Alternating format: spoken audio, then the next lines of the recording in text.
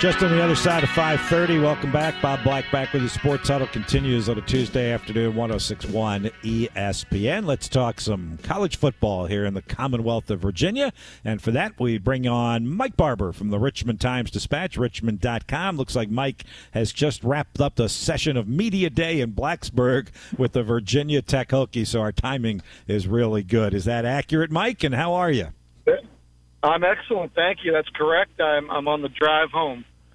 All right, two hands on the wheel and pay attention to the road as you chat with us. I know you can multitask and you'll be safe doing it. So I see one quote on your Twitter feed that immediately struck me, and I wonder if you can kind of wrap your head around this a little for us.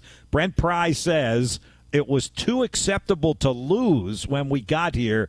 That's a culture that we're changing." Are you seeing that culture change in the early going of Brent Pry's second year?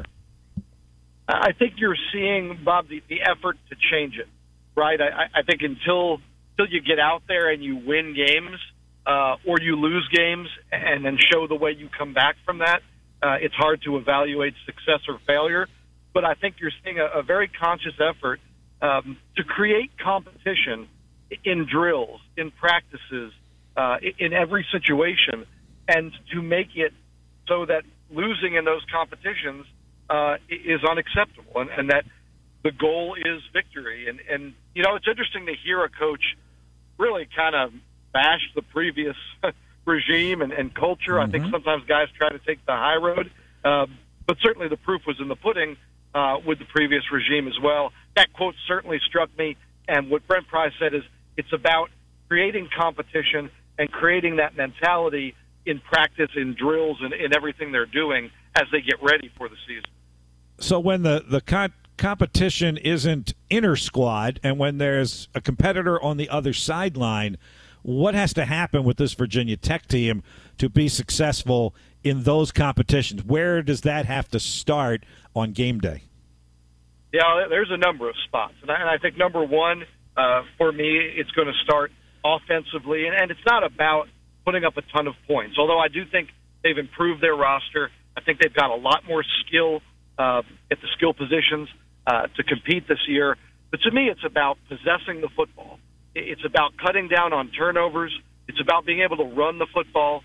It's about being able to give your defense a break. Bob, I thought their defense was pretty darn good last year, and I thought it wore down a lot in fourth quarters of games because the offense, not only was it not scoring, but it wasn't holding on to the football, and it wasn't giving the defense, which wasn't very deep, a chance to rest. So to me, it starts with the offense. You don't have to be world beaters. You don't have to score 35 points a game, but can you hold on to the ball and give your defense a fighting chance? And I guess we've asked this question over and over again, and we'll continue to ask it until we see it on the field. Who's the quarterback going to be, and is that a plural? Are there going to be quarterbacks?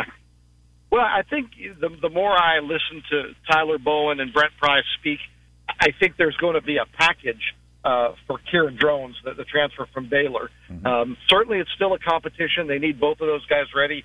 I think Grant Wells is going to get a second year in the offense. He should be more comfortable, better understanding. Tyler Bowen moving over to coach the quarterbacks, in addition to being the play caller. They feel like there's a better chemistry and communication there. So I think Grant Wells is going to be your, what everybody calls QB1. But I think Drones, the transfer from Baylor, there's going to be a package, and I don't think it's going to be Wells isn't looking good. I think it's going to be, hey, once a quarter maybe, they're going to go and give him a drive just to give defenses a different look. Mm-hmm. Maybe predetermined when he's going to come in the game, as you said, no matter what had happened in the previous drives. That'll be interesting to watch. How important is the start of this schedule for Virginia Tech? And by that, I pretty much mean the first game, Mike. Look, we went through the Brent Pry comment from Media Day that, we know who the flagship program is in the Commonwealth of Virginia. We went through all of the bulletin board material there. But here comes another state team that beat them last year in Norfolk. Got to be a little edginess, won't there be, at Lane Stadium in Blacksburg on that night on September 2nd? I mean, I would think so. I would think that before Brent Pry's comments, that edginess was mostly in the Hokies locker room, right? Old Dominion beat them. Ricky Ronnie is close friends with Brent Pry, and here's Brent Pry's first game as Tech's coach and Old Dominion beats them. So there you've got Virginia Tech with this edge, with this chip on their shoulder.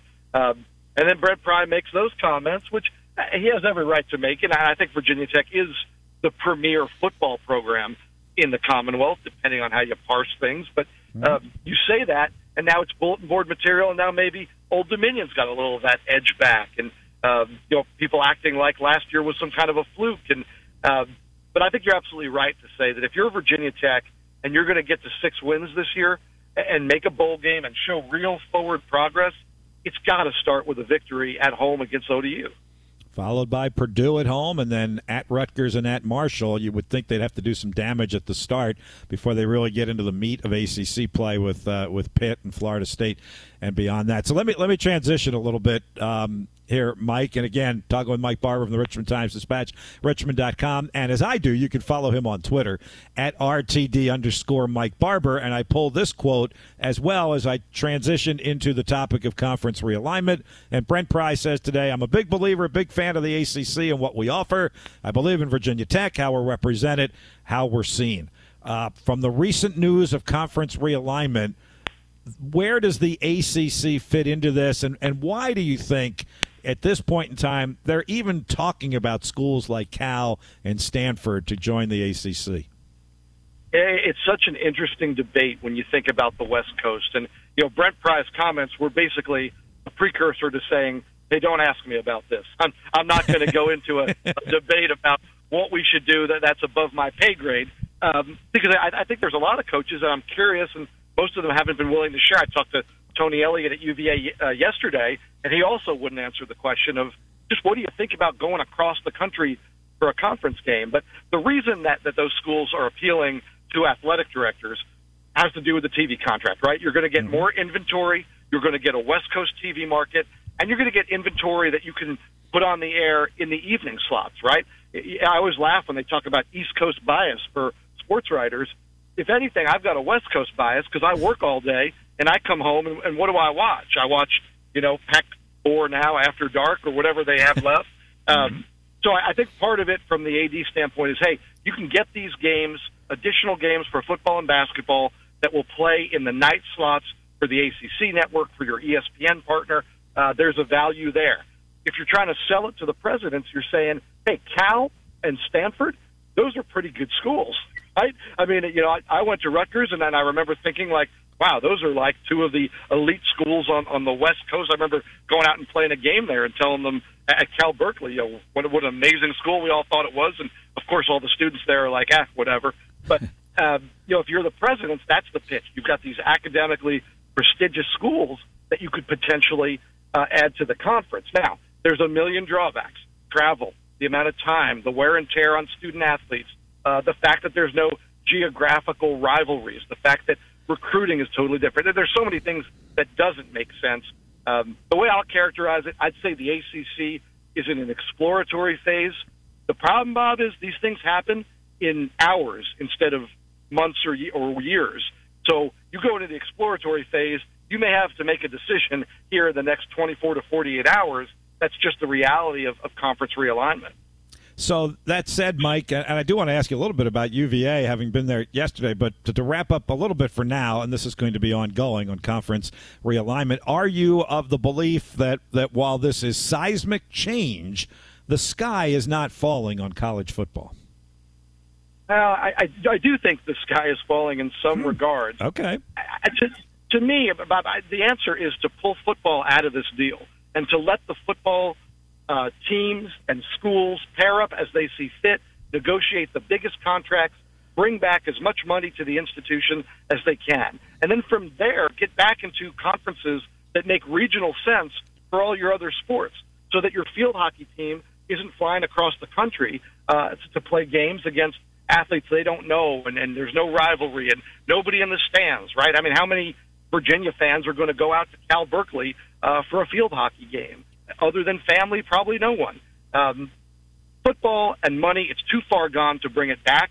I don't think it's going to kill the sport, but the model may need a pretty violent shake. Not that it hasn't been shipped pretty violently here lately as it is. It sure has. All right, more to come on that one for sure. Let's get back on the field to kind of finish up with you this afternoon. Mike, what'd you see at UVA yesterday? You know, we talk about culture change. Tony Elliott certainly talked about that last year. They obviously have the tragedy and extenuating circumstances that they're dealing with. I mean, his comment just continues to ring into my ears that we're not moving on, we're moving forward. What did you see from UVA yesterday? Yeah, and you know, a big part of what they were doing last year was laying the foundation, and it's where the criticism really falls on Tony Elliott, that he had a pretty decent team last year, but he chose to, you know, kind of strip things down to the bare bones and to start over. And this still feels like year two of that rebuilding process. Now, what we hear from the coaches and what we've seen, I think, out on the fields and in drills, there is a little more buy-in. There's a little sense of this is the way UVA does things. Whereas I think last year it was, this is the way UVA is going to start doing things. And you were in that starting process all year, and you're getting beat while you're doing it. I think now there's a better sense of this is Virginia's identity, this pro-style, timing-based offense, going to rely on the run game. They're going to play great defense. They're going to try to possess the ball. Now, I think they have a massive talent gap still. I think they're going to finish last in the conference. I think it's going to be a struggle to win 3 or 4 games. But I think they are going to look and play and feel more like the vision. And then the question is, year 3, year 4, does that vision equal wins? And if it does, then all of the growing pains here will be worth it. And if it doesn't, and we know the drill, right? Tony Elliott's going to be on one of the hottest hot seats, despite everything he's had to deal with off the field and the way he's really, by all accounts, handled that pretty masterfully. Fascinating times, really, for both schools, and they kind of parallel each other with the coaching staffs and where they are in their tenures, and it'll be really intriguing to watch moving forward. It'll be more fun to watch on the field than all the conference realignment stuff, I think. Mike, thank you so much for this afternoon. Glad you got a chance to see both the Cavaliers and the Hokies in the last 24 hours or so, and we'll look forward to catching up with you soon. Thanks for having me. Mike Barber from the Richmond Times Dispatch, always a good read, really blanketing the 2 ACC schools, right? Virginia and Virginia Tech, and Brent Pry and Tony Elliott, and everything's going on with both of them. Again, Richmond.com online, Richmond Times Dispatch, and Mike's on Twitter at RTD_Mike Barber. One more segment to go. We'll have it for you next on the Sports Huddle, 106.1 ESPN.